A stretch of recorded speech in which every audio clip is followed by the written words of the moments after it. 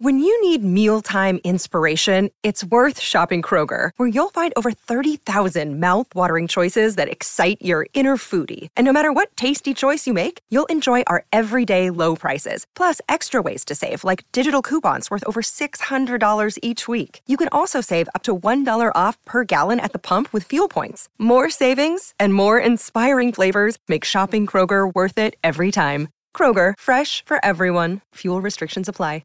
There were a lot of players that cruised on, opted out, left, transferred, especially out of the secondary. Now, if Tennessee is truly mounting up for a 2024, they got to replace those guys, right? But it speaks to Caleb's point, was Josh Heupel trimming the dead wood with all the December transfers that caused so much semi-negative publicity. John, what do you think now of the guys they lost? For the most part, were they guys that Tennessee just as soon hit the road, or no? Yeah, good riddance. I mean, we've been seeing the same guys play each season. You're getting the same results.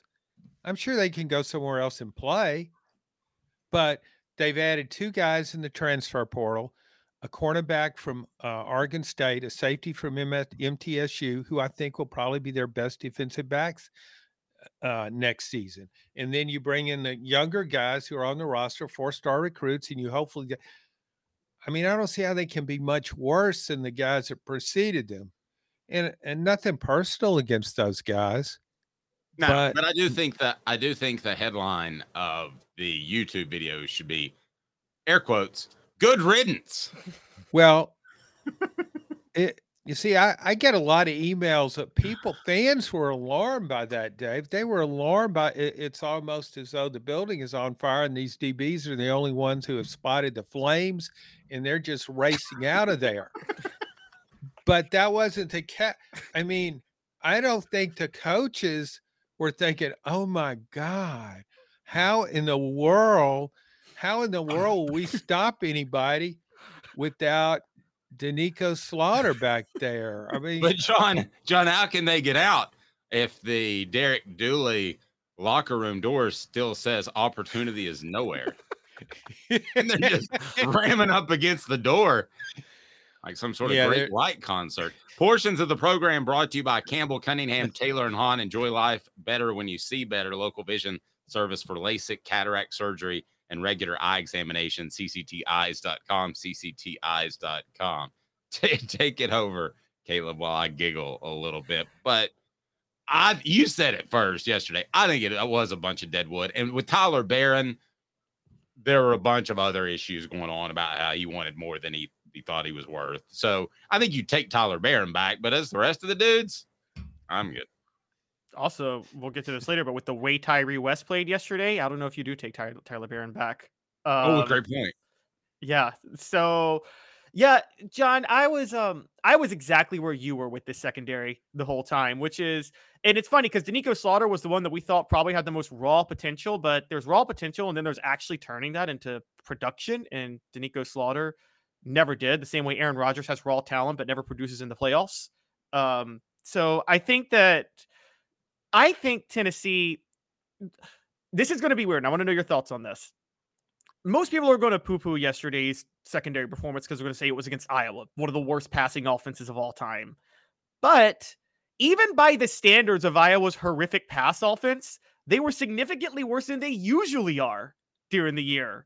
I mean, Iowa, whatever you want to say about them, they're not like a turnover machine throwing the ball because they just don't throw it enough, but they threw 2 interceptions yesterday. And they were, 9 of 25 for 60 yards. Doesn't that have to count for something, that the secondary was maybe a lot better yesterday without all of the guys that were there before? No, not really. I just think it has the worst offense in college football for a reason. It's probably its 2 top receivers were injured. It lost them during the year. They were both tight ends. What does that tell you?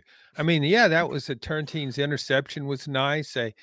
James Pierce made a great play and showed off how fast he was. He probably made some money running down that sidelines from the NFL when they could see his speed. He looked like a defensive back running to the end zone.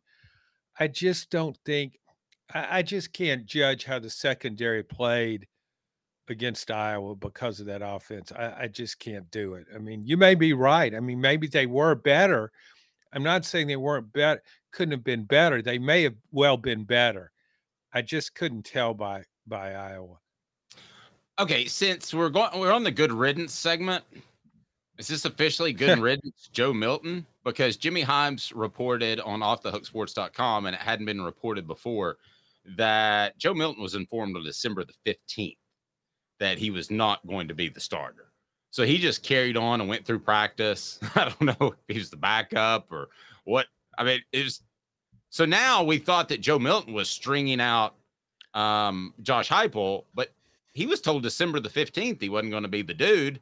So I don't know why that announcement wasn't made. You could have gotten more attendance in the bowl game. I guess Josh Heupel was going to surprise Iowa with a quarterback they'd never seen before. I don't know how that could be that surprising, but that just the whole thing and the way it was handled is bizarre. But do we unfortunately, even though he's likable, lump Joe Milton in the good riddance category? I have a hard time doing that because Joe Milton won 8 games this year. It's true. Maybe Nico would have won 9 or 10, counting the bowl. But yeah, I just he kept coming out there. He stayed when he could have transferred. He kept coming out there. Oh boy! Hey, there he is again. Yeah, he's still here. That's our he's motto. Still here. Yeah, Caleb and I, when we were doing the show every day, we chose between 2 mottos. One was every day's the Super Bowl, and the other is let's just keep going out there. Yeah, you could shorten it up to still here.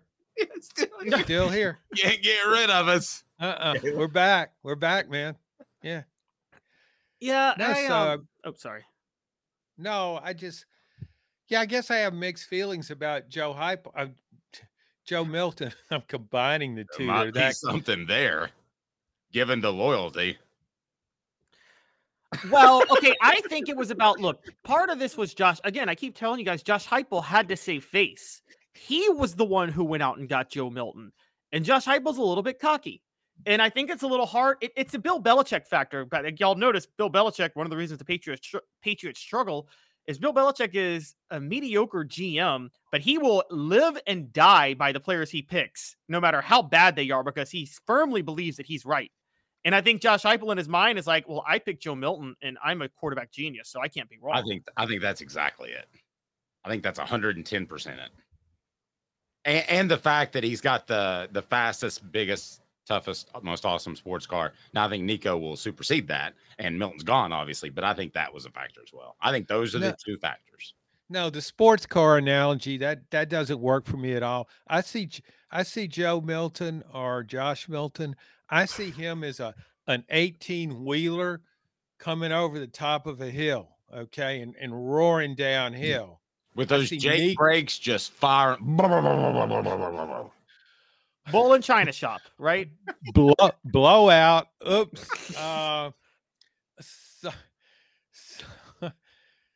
Sorry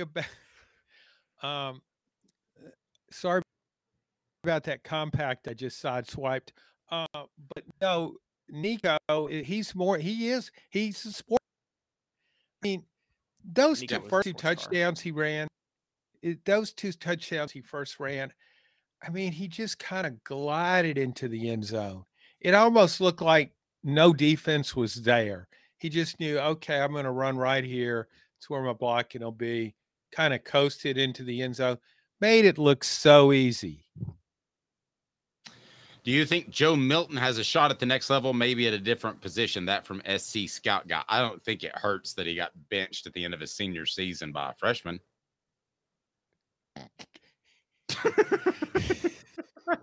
I mean, really? Somebody help me with that one. That's got to be tough to overcome. When you start that conversation, you're a scout, and you're like, Josh, tell me. You decided to bench him in December. Why? I mean, Josh could make the case that Josh could say that he could actually get away with that because he could say that I wanted to use the bowl game to get ready for next year. I mean, that sure. There's a easy way around that one. Yeah, and I think that's really the reason he did it.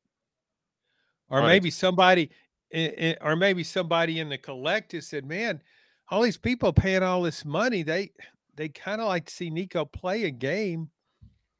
But yeah, I just think I wouldn't draft Joe Milton. No. I can't see him being an NFL quarterback. This podcast is sponsored by Cloud Optimizer. As a business owner or IT manager, are your cloud investment costs going up and you don't know why? It's time for Cloud Optimizer. As you migrate your business to the cloud, what you're spending and why you're spending it can get a little hazy. But Cloud Optimizer clears up the mystery and puts the cloud to work for you. Cloud Optimizer starts by analyzing usage patterns, right-sizing resources, leveraging discounts you may not be aware of, implementing automation, and much more. And by reducing unnecessary expenses and maximizing performance, Cloud Optimizer guarantees you a savings of 5 times what you spend for their service.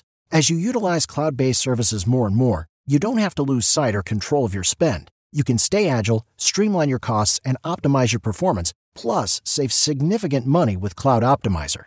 Make the cloud work for you with Cloud Optimizer. Get a free assessment and find out how much you can save by going to cloudoptimizer.com. Go to cloudoptimizer.com for your free assessment. That's cloudoptimizer.com.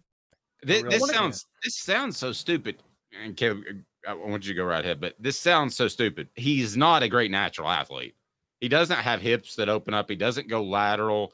He may run straight ahead. He may throw the ball as far as he can, and you may think that's a great natural athlete, but there's more to it than that.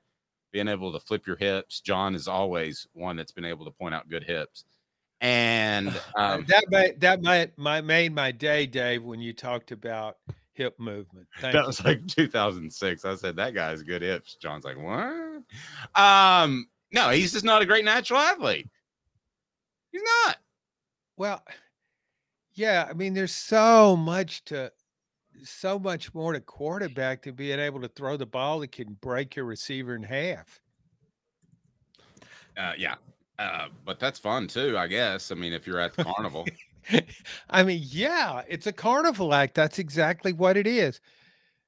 John Elway was one of those rare guys who could do everything. I mean, he physically impaired receivers by hitting them in the chest, but he also knew how to play the position.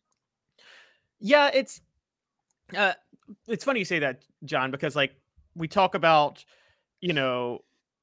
I always hated the phrase, if you can touch it, you can catch it, because it's, if you throw a bullet over the middle and it's deadly accurate, then yes, you should catch it. But if it's a back shoulder throw and it's 175 miles an hour, I can't expect the receiver to make that catch.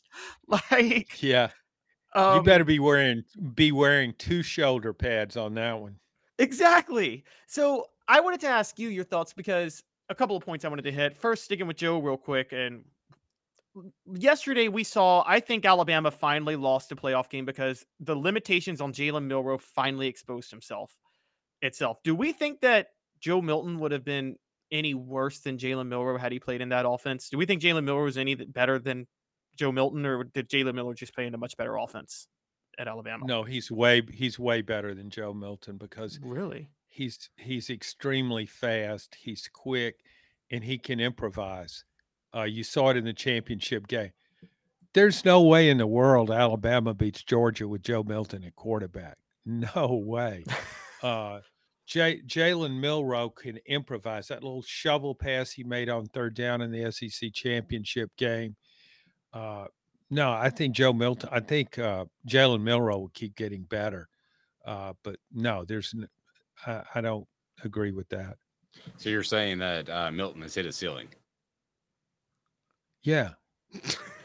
Well, I mean, I don't want this to be. It's not Joe Milton bashing, but we're talking about, skill sets of quarterbacks and where does he fit in. I mean, I wonder, people who've watched Joe Milton throughout his college career here at Tennessee and set aside their Tennessee loyalties, if they wake up the next day, win the lottery, win about 5 lotteries and buy an NFL franchise, would they say to the GM, we got to have that guy as our quarterback?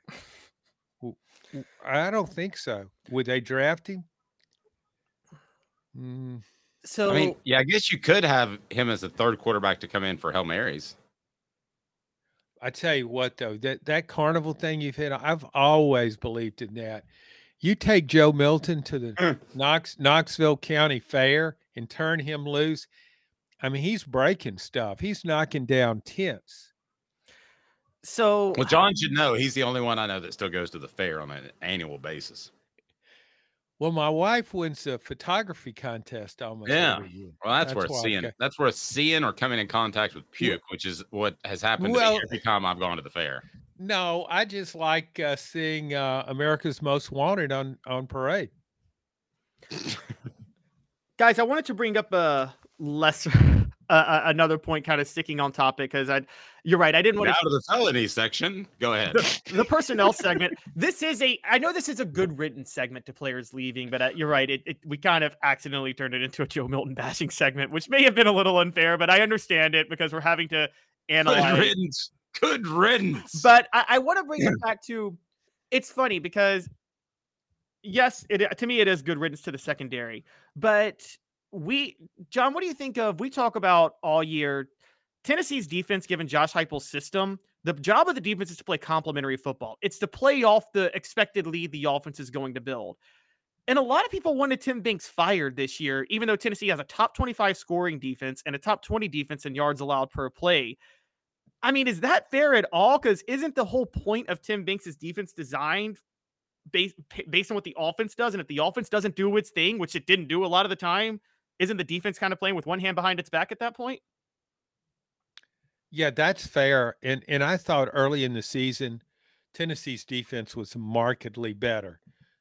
But even if you go back to 2022 season, the defensive stats weren't horrible.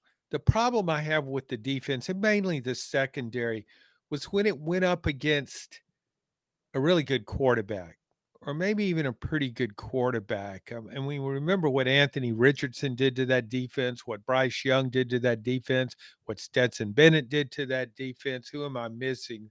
There's one more in there. But yeah, that's the problem I have. But you make a really good point. And when you say, yeah, Tennessee needs a new defensive coordinator, if you're an up and coming defensive coordinator, do you want Tennessee's offense? No.